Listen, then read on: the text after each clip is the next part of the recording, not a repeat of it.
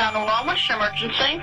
Someone on the other line said they kidnapped my son. On September 12, 1995, McKay Everett disappeared from his home in Conroe, Texas. There was no sign of forced entry. It was just as if McKay had walked out of his own free will. And to this day, McKay's mother, Paulette, feels that justice was never truly served. Ransom is available now. Listen at ransompodcast.com or wherever you get your podcasts.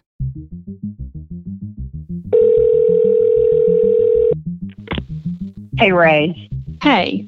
I looked over everything, and things are pretty clear in your case. You've done a good job, by the way, as the mom and the voice for your son.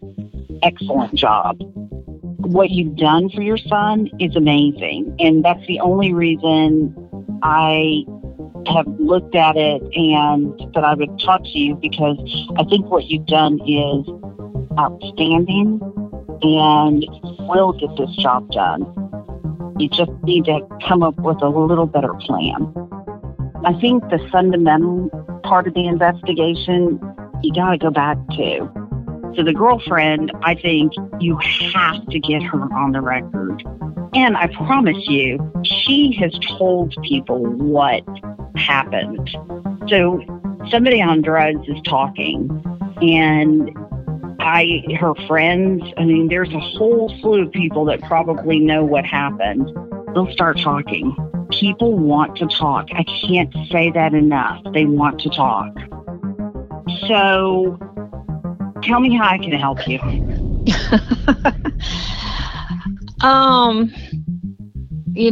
I need someone, like you're talking about, somebody that could basically infiltrate, I guess, her circle of friends. Someone, you were talking about, you have people or know people that can do that.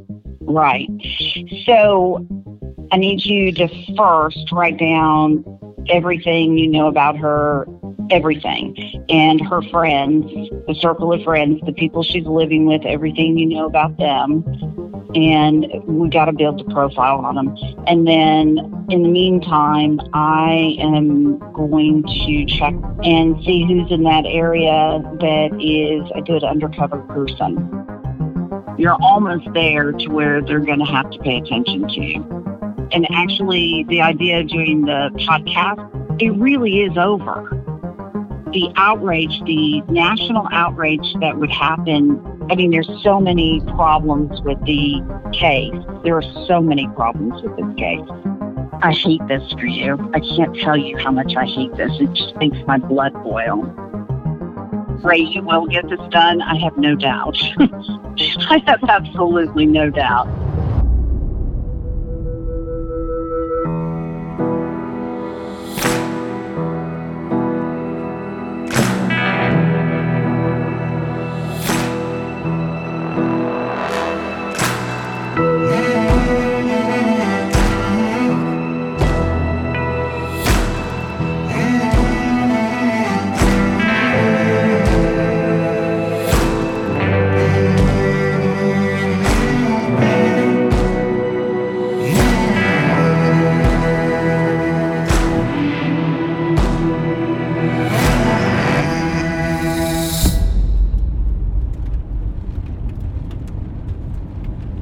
I'm driving with one of our producers, Jacob, to the home of Sheila Wysocki. Sheila is a private investigator I know through our friends at Resonate Recordings. I first contacted Sheila about Christian's case back in August of 2018. I wanted a professional's opinion on it, and secretly, I hoped she would consider taking it on. I connected Sheila and Ray through a phone call, and they talked for hours. I listened in. The call was a kind gesture from Sheila. At the time, she was deep into another investigation and simultaneously creating a podcast of her own. Needless to say, her plate was full, and she had to decline taking on Christian's case. She was bummed about the decision. It was evident through her downcast tone and the repeated "I wish I coulds." Sheila was drawn to Ray the moment they were introduced. I remember her stating multiple times, "Ray, you are exactly the kind of mother I like working with." She was blown away by the work that Ray and the rest of the Andriacchio family had put into this, the information they'd gathered. She felt they really had something. So, as a consolation, she offered what little time she had, not doing any official investigating, but she'd call Ray, or send her an email here and there. They'd discuss things, and sometimes Sheila would offer up suggestions, a form of counsel and support, and a way of saying, I'm sorry I can't go all in on this, but I'll give you what I can. This continued for a few months, until finally, Sheila wrapped up her other case and her podcast, and that's when things changed. Hey, Dennis, how are you? Hey, I'm doing well. How are you doing? I'm good. I have been talking to Ray. Okay. And I kind of wanted to talk to you about my conversation with her. Do you have a second? I do. Yeah, let's hear it. Ray's been calling about her case, and she's been talking about what's been going on. And, originally I couldn't take it, but I feel like she needs help. I've been able to kind of work some things out, and she and I are going to go ahead and go forward on the case. You are awesome. That just made my day. Well, I'm waiting till you work with me. I'm really paying, so just keep that in mind. We'll make it work. That is just great news. I'm excited to hear what your plans are on this. Well, one of the things I want to do is to bring in some of my other investigators. I haven't asked them, but I'm going to make some calls and see if they're willing to work with me on the case. So you're talking about, like, putting a team together? Yes, to put a group of investigators together that can look at the case. I like that crowdsourcing and having more than one set of eyes on a case. So what do you need from me? Well, I don't know if maybe we could plan something kind of once you get all your ducks in a row. All right, I will make some calls, and then I will call you and let you know what kind of timing we have. We all have other court dates and trials and cases, so it's like herding cats to get everyone together. Yeah, see what you can do, and just let me know. We'll be there. Okay, great. Nice talking to you. All right, you too, Sheila. Thanks for the good news. That's awesome. All right, we'll talk to you later, Dennis.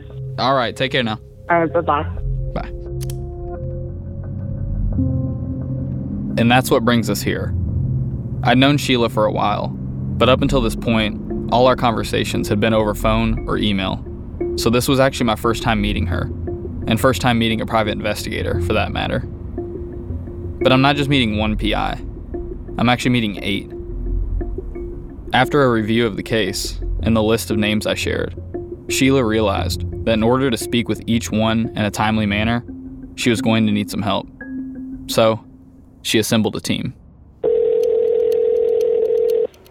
Michael Kenny. Hey, what are you doing? Hey, I'm actually following it. Can you bear with me 1 second? Kevin, he's in the gray pickup going out the south exit. Hey, Sheila, I was going to call you anyway about that skip trace we were working on. What's going on with you? Well, I called you about a case that I would like to take, so I wanted to run it through with you. I'm in. Let's do it.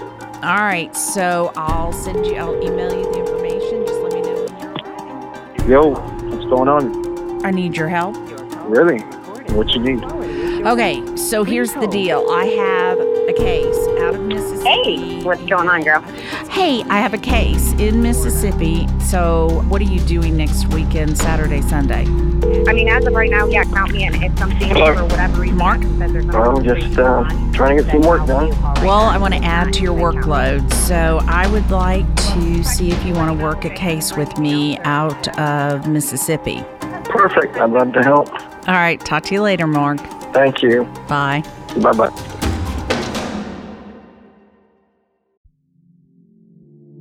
Do you ever wish you could become a detective and help find the clues to the case?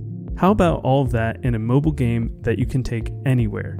In June's Journey, each scene leads to a new, thrilling storyline. Uncover the mystery of June's sister's murder and find out about scandalous family secrets.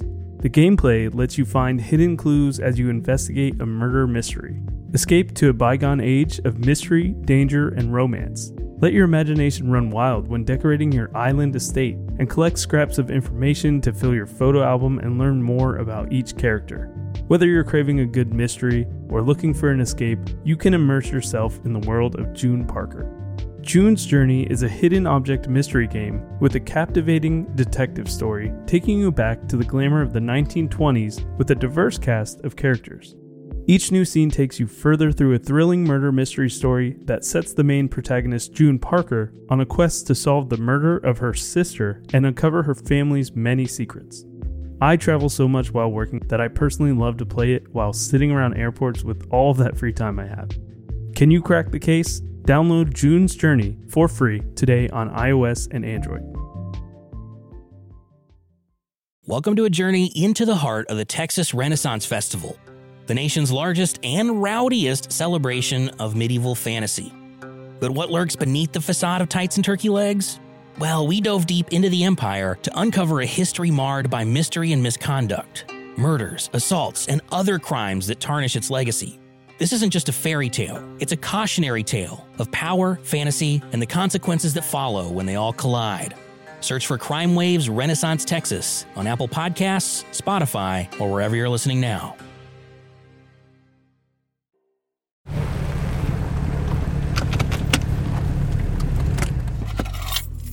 It's 10 a.m. when we arrive, and some of the group hardly even look ready for the day. Attire is casual, one is even in their PJs, and many are still getting out the early yawns. I thought maybe they aren't morning people. I had guessed they all flew in the day before, stayed in various hotels, got a good night's rest, and convened at Sheila's home bright and early. I was way off. Truth is, they had a sleepover at Sheila's, something that is totally commonplace for them. After all, they've worked together a long time. They're friends. So, the disarray that I walked into, that was actually due to the fact that many of them stayed up late, like into the morning late, reviewing case material to prep for the day. They at least take their job seriously. All this to say, they made us feel comfortable. After shaking hands, grabbing some snacks from the kitchen, and turning down the offer of leftover Chinese they'd ordered the night before, we decided it was time to discuss the case. We walked upstairs to Sheila's work area, a large open room built like an upscale attic. Low vaulted ceiling, leather furniture, big screen TV, but the coolest feature was the recording setup, our workstation for the day. Remember, Sheila's a podcaster too, and one of her shows she does along with this group of PIs. To accommodate, she has 2 round wooden tables pushed together, 8 chairs positioned around them, 4 per table, and a microphone set up at each spot. It's like something you'd see at a radio station. Once everyone was set up in their respective spots, our discussion began. All right, we need to, let's move the chairs. Can you see it? No, but I'll just close my eyes and I can see. Well, I just want to make sure we designate who we're going to do. Or what do you need help with? All right. So, actually, I'm going to start with Jay on this. Oh my gosh. Yeah, because I'm just going to give a shout out to Jay. He's had the most questions about this, and he has studied it as if he was going to Harvard. Let's write the main people down for Mississippi. So let's go with Dylan, obviously. Whitley, we don't need up there because she's already taken. Yeah, and then so put Jay and Troy and I. So Dylan, Jet, Matt, are you comfortable with him? I'm comfortable too. Have you seen some of the cases I've worked? All right, I'll pull all the stuff on him. So who else is together? Because I think that's important. So you have these 3 guys too. Are they a team or they're individual? Okay, so right now you and George are the only team that has absolutely been designated no matter what. Okay. Have you seen him? Have you looked at him online? No. Okay, the Who? guy Dylan? No. You Okay, seen him? Dylan Yeah, has dude. an attitude you are actually perfect for that. The guy has issues. How you deal with them, when you'll be able to figure it out.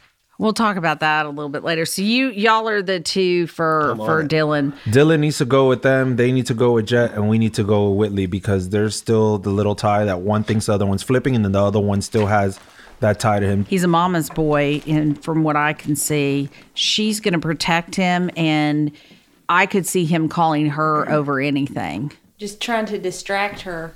Like send someone as attractive as Michael Kenny to her door to sell some candy bars or something. That's actually and she a good could be idea. very busy, so she can't answer her phone.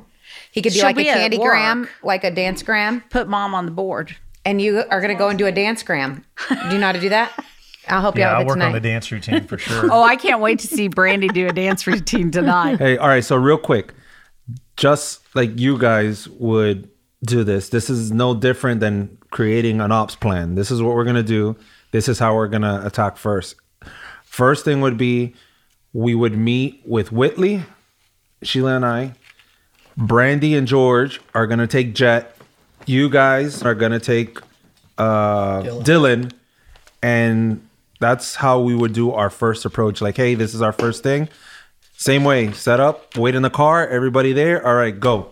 We have to attack all of them together and approach them, because if not, phones are going to start ringing. So if we do that first, I think those are the more pertinent people to go, because everybody else, these other girls, we can get them easily. They've kind of split up relationships. They've kind of been ups and downs. I think those are going to be there. I don't even think they're going to get a phone call from what we have. Okay, so to that point, Brandy and I have talked about... We split for a short break.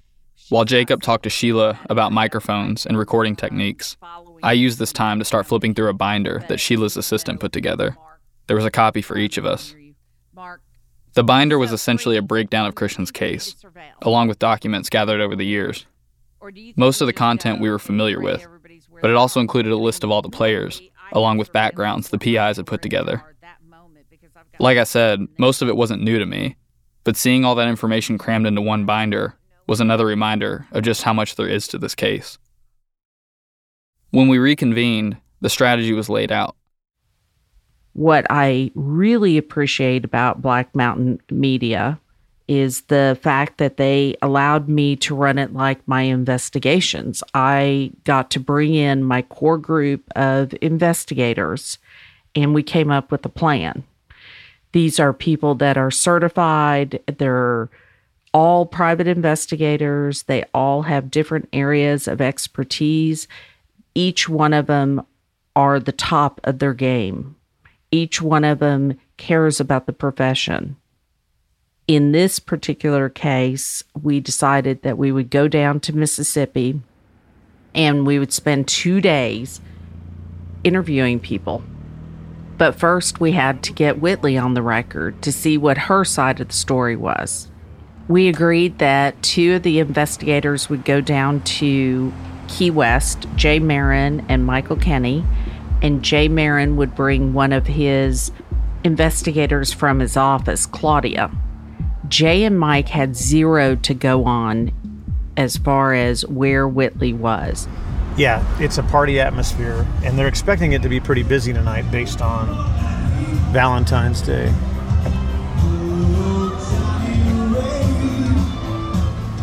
We knew that Whitley was between places. She was kicked out of the room that she was staying in, and we weren't sure exactly where she had gone.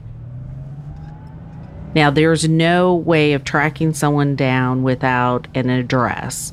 And so these 2 investigators who are rock stars and work so hard, they didn't sleep very much when they were trying to locate Whitley.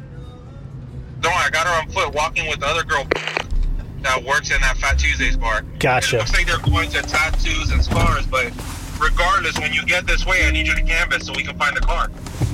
The first step would be a trip to Key West, Florida, where Whitley and a friend of hers, named Jordan, were living at the time. Jacob offered to make the trip with 3 of our PIs, Jay, Claudia, and Mike.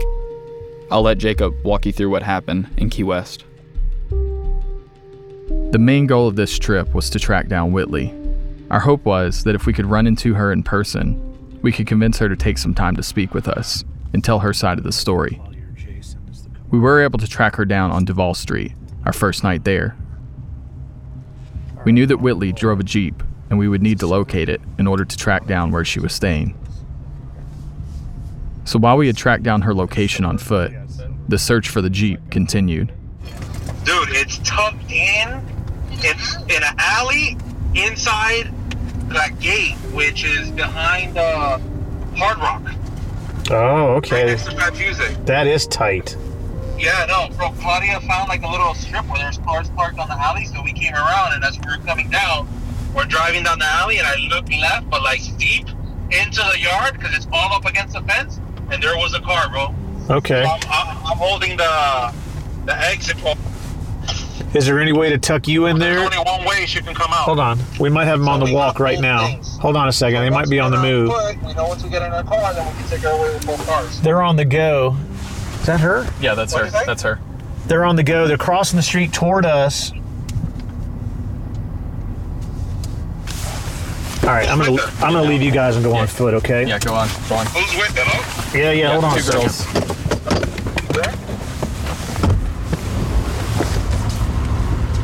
We continued to follow Whitley for a while that night. She was in and out of 2 different bars, and when we saw her leaving a place called Tattoos and Scars for a second time, she had a guy with her. Since we had located her Jeep, Jay stayed near the Jeep, as we hoped we'd be able to follow her home.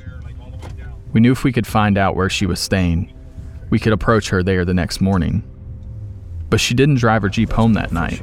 Instead, she left with the guy she was with, in what we assumed was his vehicle, and we followed them to his place and arrived there around 2:30 a.m. We called it a night on tracking Whitley and planned to try to catch her leaving the next morning. Mile. There are some interesting folks in this town, I'm not gonna lie.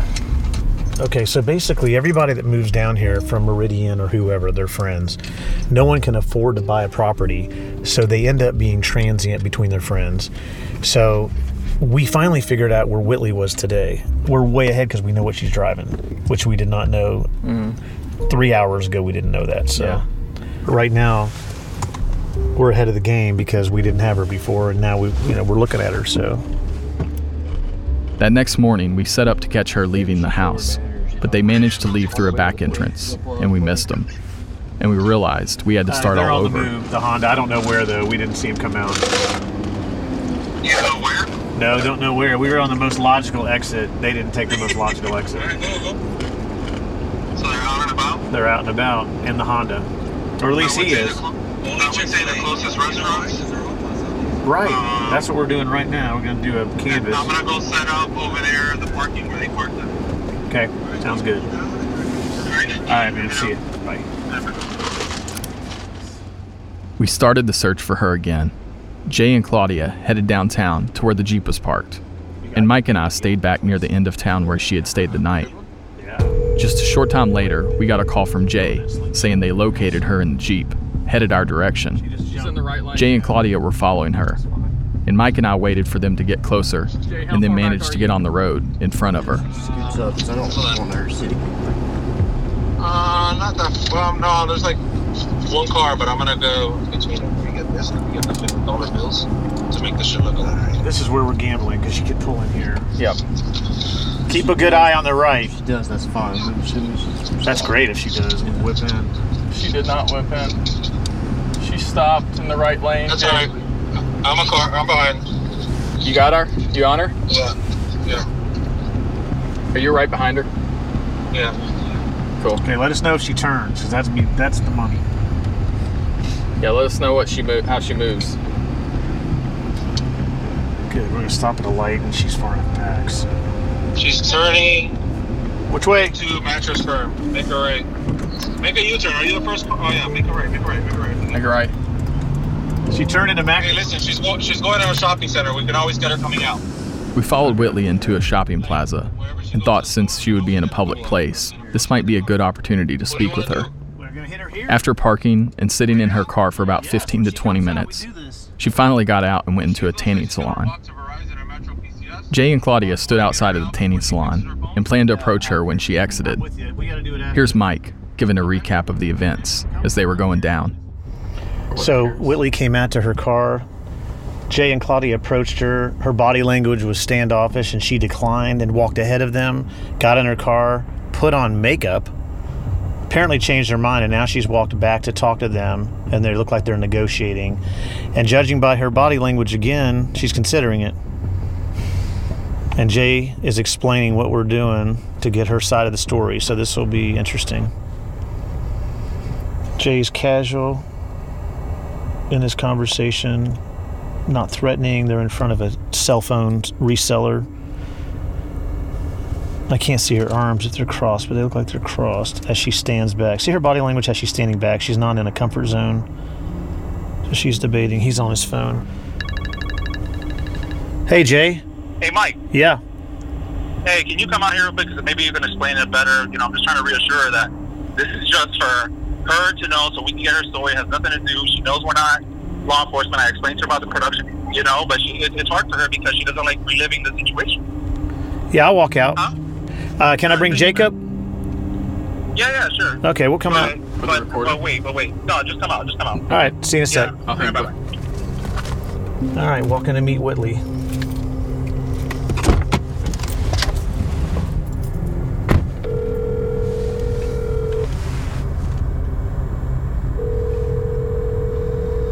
What's up, man? Hey, dude.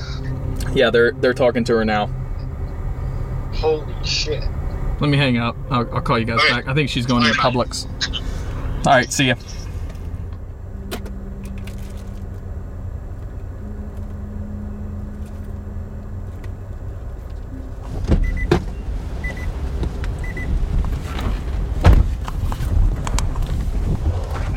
Here, come on. Let you jump in. You guys want to give me a rundown? So while waiting outside, it appeared she was getting a tan in a tanning salon. She walks out and I approach her. I'm like, hey, Whitley, what's up? She's like, hey. And I'm like, hi, how are you? And then she's like, do I know you? And I was like, what, you don't remember me? And I took off my I took off my glasses. I'm like, you don't remember me? She's like, no, from where? I was like, no, I'm just kidding. I was like, I'm actually from Miami, but I just want to let you know, and you gave her the rundown, like, hey, we're with a production company, I just want to see if we can get a couple minutes of your time. Actually, I have my executive producer here, and I think you should probably speak to him. He'll be able to break it down. So basically what I was trying to do was like smooth Mike in, because Mike looks so smooth and sleek right now. Very nice and soft spoken. I was like, hey, talk to him so she can see it like a handoff versus like a straight attack, So sure enough, she's like, no, I don't know. I was like, I don't want nothing to do. So then while she was walking away, I was like, look, it's nothing bad. I even said, but if it means anything to you, it has to do with something that's been on Crime Watch. And that's when she just like stopped and she's like, no. And she walked to her car. That's when I came to her car and said, hey, she said no, but fine. So I go back with Claudia and I'm like, hey, let's go back. So we go back and we start walking. We sit down a little bit and then we walk. And I was like, all right, let's wait a bit, see if she comes back. Sure enough, she came right back. But apparently while she did that, what was she doing in the car, Mike? Putting on her makeup. I got video through the windows just to watch her touching her face up. So basically she knew we were a production company. She goes to her car and she starts to put makeup on. So I don't know, but that's kind of weird. Then when she came back, she said, I have to go to Publix anyway, which was in passing direction of us. And she said, since I have to go to Publix anyway, I just want to hear what you have to say. And then that's when we started talking to her, and Jay gave her a spiel. Yeah, that's when I started throwing the whole thing. Hey, we're a production company, we just want to hear your side of the story. We were kind of going back and forth a little bit as to, I said, listen, we're not law enforcement. We have nothing to do with that. Like, we just want to hear your side of the story because everybody keeps giving theirs and you can't defend yourself. And she kind of did like a little pity cry type of thing, which to me is seemed like a manipulative move. Like what's a pity cry? Like she just started to like tear up a little bit and like, breathe heavy, like, I just want this to be over. This is already over. There's nothing legal going on right now. Like that was the one thing she mentioned. She's like, there's nothing legal going on right now, so I just want this to be over. It's already done. Like that was her thing. It's over and it's done, And then that's when I said, listen, well, then that's why you need to speak your side of the story, because everybody's giving theirs and then you're not here to defend yourself. And then I called Mike out, and then Mike came, and that's when Mike approached her and I said, hey, this is Mike, this is Whitley, I know you haven't seen her in person, but here she is, if you want to talk to her and give her an idea. And then Mike, what did you do? Oh, then I walked up and I just, reconfirmed what you were saying, that we're a production company. We wanted to get more information, wanted her to tell their story. I said, we know you weren't upstairs. We just want to get your part of the story. And she was contemplating. And then one of the points I said, she goes, well, I don't have time. And I said, we only need about 15 minutes. And she said, oh, I can't tell the whole story in 15 minutes.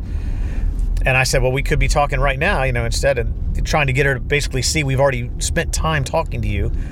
But she didn't bite, and she said, I try to be on her side, like, hey, you know, maybe I understand you don't want to talk here, like why Mike was saying this. I understand you don't want to talk here, but, you know, we can go somewhere else, wherever you want. We can do this inside a car, or we can go to another place. You let us know. To calm her down, like, hey, we're just whatever you want, you know, we'll help you out.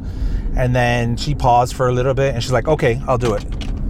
And then that's where we were. And then we were like trying to see, you know, where we were going to do it, what we're going to do.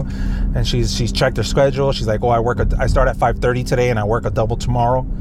So she gave me her number, but then she walks away and she says something like, well, if you guys already found me here, I'm sure you guys already have my number. And then I text her now. I said, hey, it's me. I said, hey, we'll be here till 2 or 3 a.m. So if you want to do it after work, you know, just let us know. Whatever's good for you. And we stopped there. So it may be that we need to do a telephone interview with her later. We'll see what she says, you know. But look, the way I see it is, just from my experience, the seeds planted. While she was with us, her moods were changing every 3 minutes, if that. Not even, every minute and a half, 2 minutes. So when it even came to, yes, I'll do it, and then it's like, no, I don't want to do it right now, but then, yes, I'll do it. And then the whole thing about going to the car, putting on makeup, and then coming back. And then she cried really, really quick. And she kind of stopped, and it's like, come on, man. You know, like, there's an emotional wreck there. There's too many variables right now to figure out what she's going to do. After getting Whitley's number, Jay made arrangements to meet with her in person after her shift at Fat Tuesdays that night. We arrived early and had dinner right across the street from where she worked. I split off and went across the street to Fat Tuesdays to confirm she was working, but I couldn't find her. Later that evening, we found out through a coworker that she had called into work shortly after we had made contact with her outside of the tanning salon.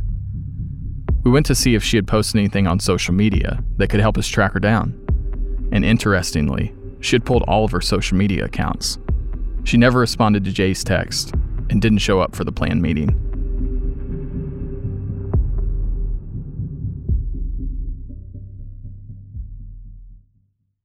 It seemed that Whitley wouldn't be speaking with us anymore, so we decided to pivot and pursue others in Whitley's circle and try to get as much information as we could.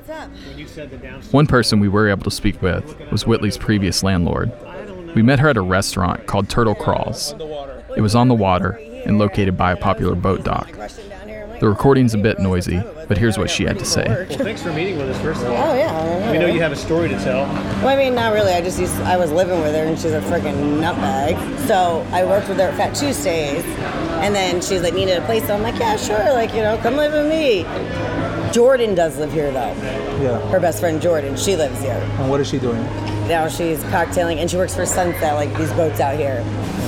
What do you know about Jordan? Is she like friendly, or is she cool, low key, or what? Well, I posted on Facebook the day when she left. I mean, Jordan messaged me right away. They're talking about Whitley. I'm like, who the fuck else would I be talking about? Right. And she's like, that's rude. You shouldn't be writing that. And I was like, all right, okay. I mean, it's freedom of speech. I can write whatever the fuck I want. Yeah. She's like, I know she didn't do it. I was there before, during, and after. And I was like, well, what the hell does that mean? And then Jordan was asking me to move in with me. Oh, do you have a room now? I'm like, oh, hell no, are you moving in with me? I am done with you girls. How often do you run into her just on the street? After that, it happened at all. But no friends came down from Mississippi and ever hung out with her? No, everybody always runs the Key West first. Somebody's always here for a reason, I feel like. She went on to tell us that if we wanted, we could come by later that evening and see where Whitley lived, and also speak with her boyfriend Doug, who had many interactions with Whitley while she was living with them. We decided to take her up on the offer and stop by later that night. You guys can actually go out to my back patio out there. Come on in, guys. Welcome. What's up, man? After a warm welcome, Doug showed us around, and we headed to the back patio to sit down and talk. My girlfriend works at Fat Tuesdays. All of a sudden, she sends me this picture. She's like, oh, this new girl, Whitley, started working here. She's new to town. She needs a place to stay. She's awesome. This girl's amazing. The only reason I'm cool with it because I know she has a job because she works with my girlfriend, obviously. Right. At least I know there's income coming in. So then the first rolls around. Rent's due. She has no money.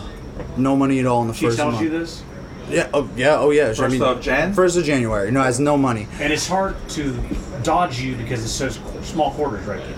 Yeah. Well, she works with my girlfriend. I mean, my girlfriend knows she's making money. She knows how much she's making. Yeah. Right. And you're gonna come here and say you have no money after being here for 2 weeks and not have $1. So, you know, obviously I'm in a rough position. I need to get some money out of her, whatever. So break it down. I say, okay, well, this is what's gonna happen. You're gonna go to work. Every fucking dollar you make from that shift is going to us until you're paid up. So she did do that. She made that happen. I did her a break and did her $1,100 a month, and then I prorated her at $550, obviously, for those 2 weeks that she stayed here in December.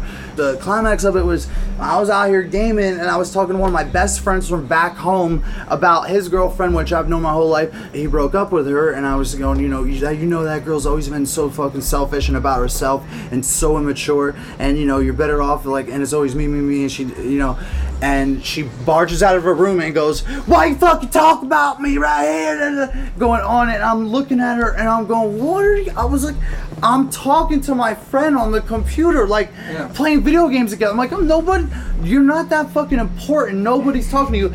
She fucking ran outside and ran and opened the gate and sat down on the road and sat Indian style and started swaying back and forth like this. Dead fucking serious, dude. Asked my girlfriend.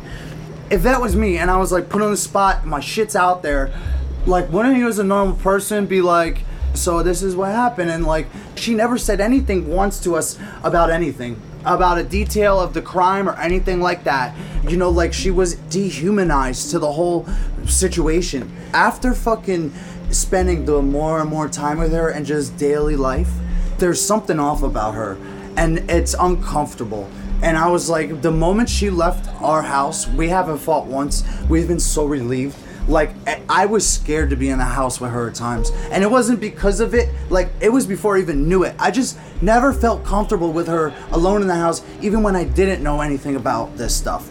And I'm thinking to myself, how the fuck isn't she arrested in the first place? I mean, this shit, it's not even like circumstantial. I mean, there's plenty of scientific shit just from watching that's like 1 + 1 = 2.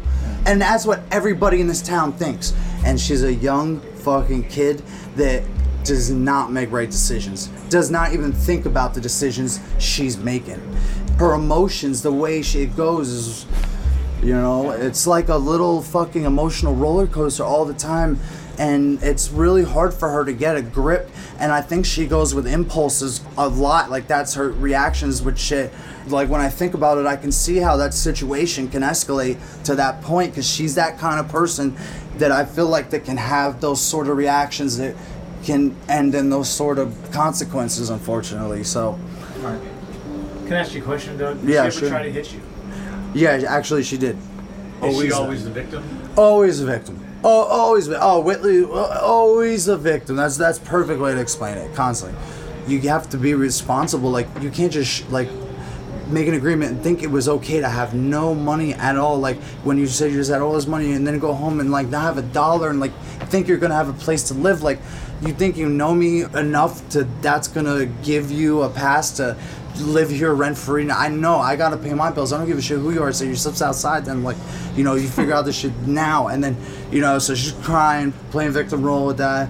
I feel bad. I need the money. How can I get it? I'm thinking of a way that I can get this money and make this work somehow. So, you know, I came up with the payment plan option. And luckily it did work out, actually, you know. But that was mostly because of Sam. I don't know if we didn't have Sam there, I don't think it would have worked, because, you know, Sam was working with her. There is a lot of people escaping a lot of things that end up in Key West. It's very common. They escape everything and they come down to this island in the middle of the ocean.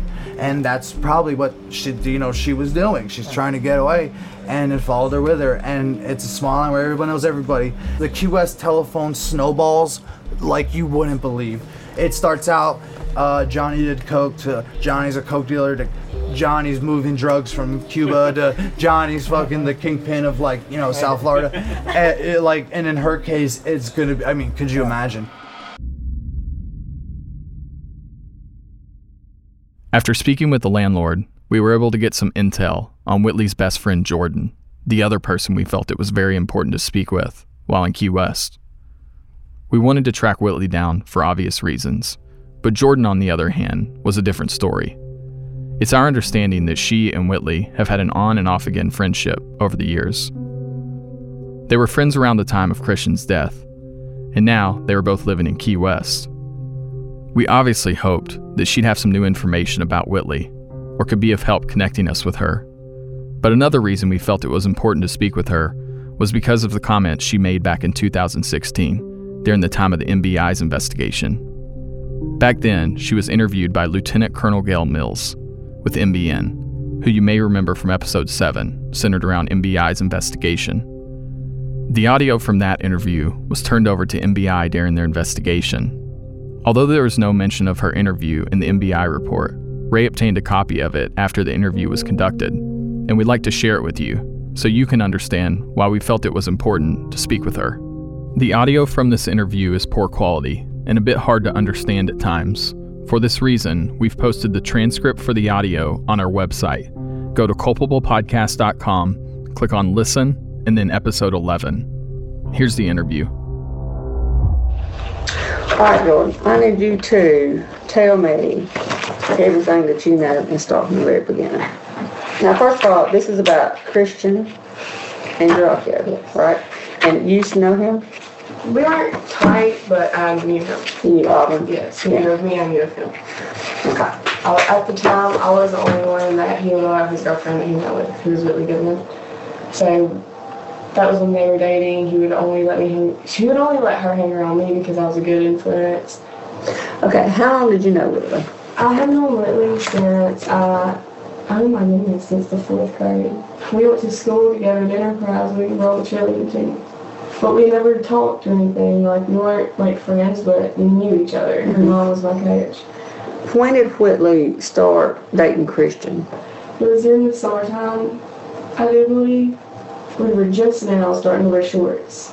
They were there for 8 months, and he gave her a ring, put a ring on her finger. And then he bought her the BMW. She had it all. She had a place to stay.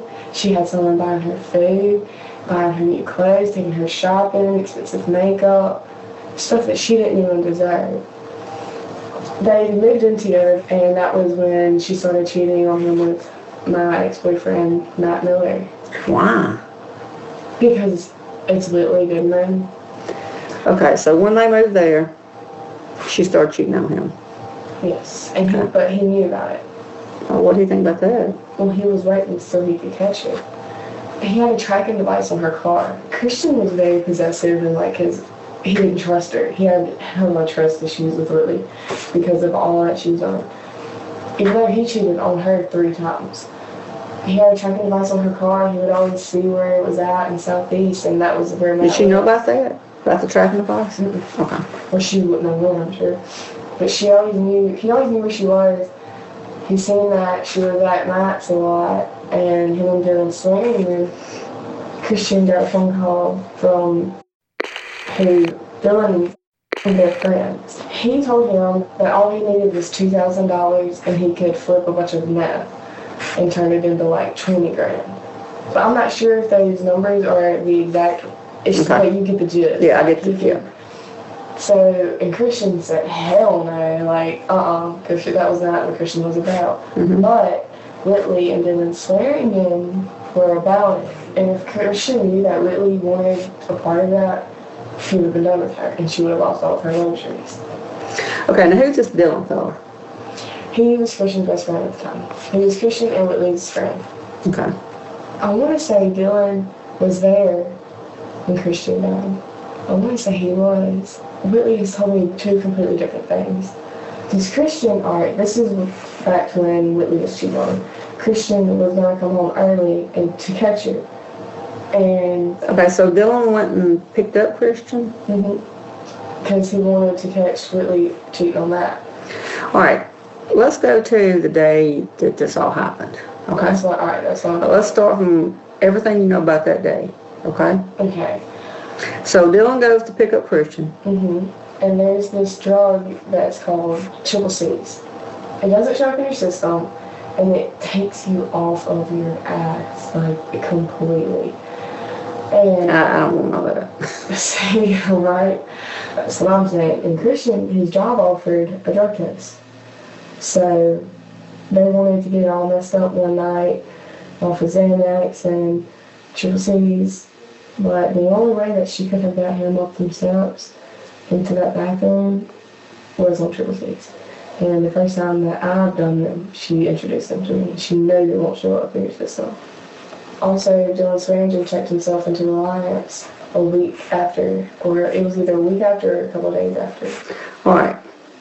I need you to tell me every single solitary thing that Whitley has ever told you about Kristen's death. Okay.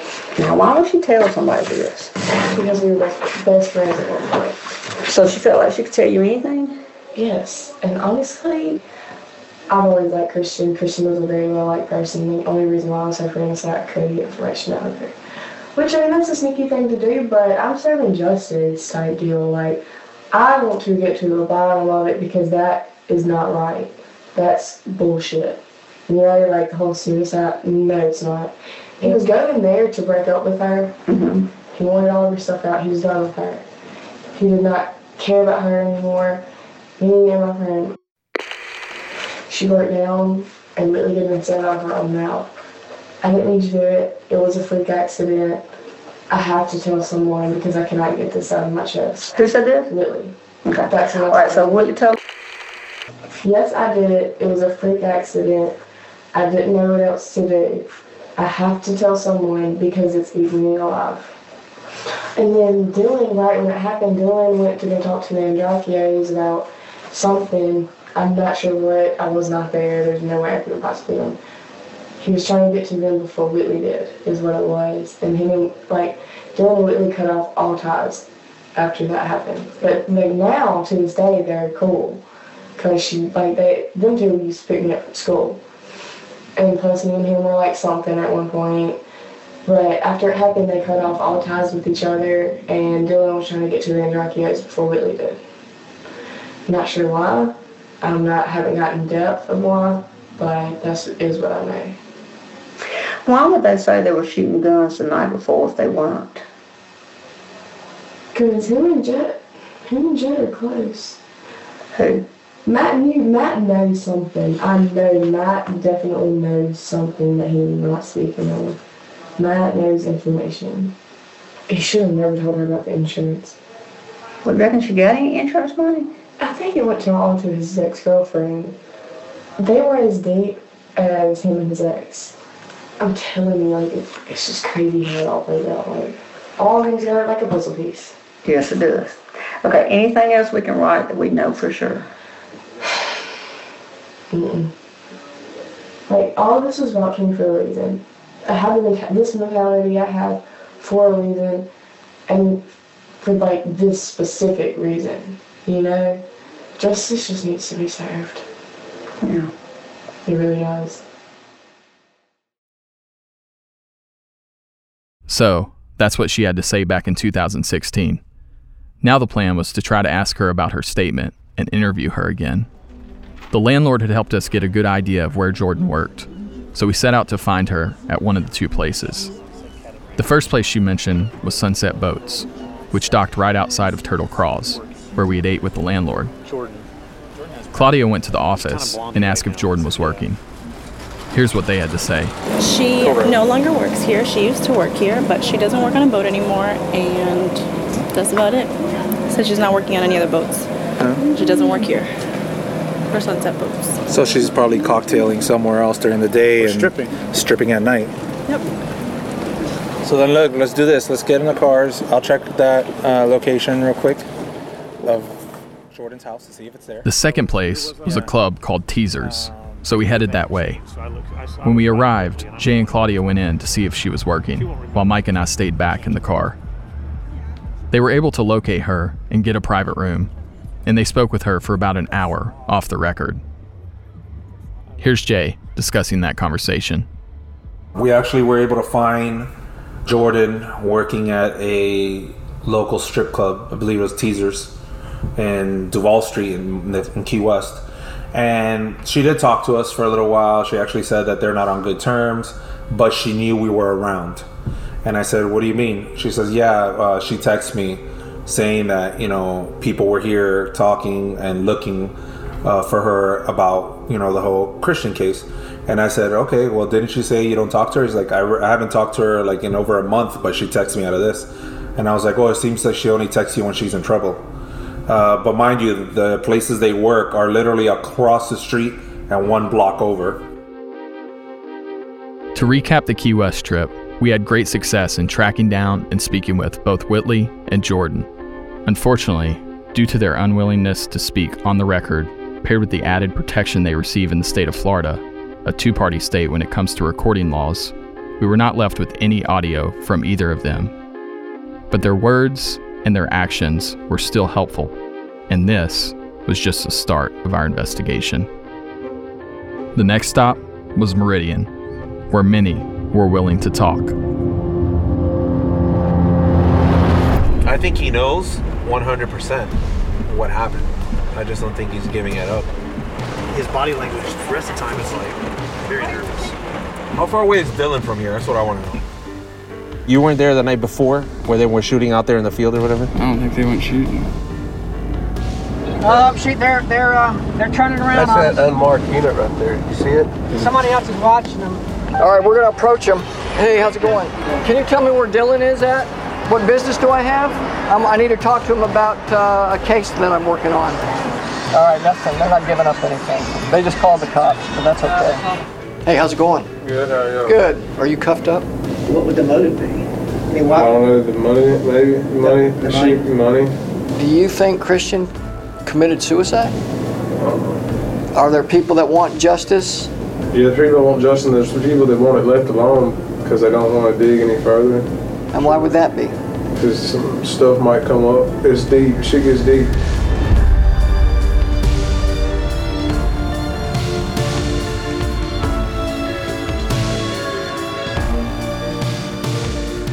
Culpable is a production of Resonate Recordings and Tenderfoot TV, in conjunction with Cadence 13, written and hosted by me, Dennis Cooper.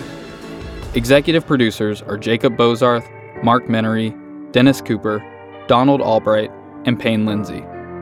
Additional production by Whitney Bozarth, Courtney Cooper, Meredith Stedman, and Mason Lindsay. Audio editing and sound design by Resonate Recordings.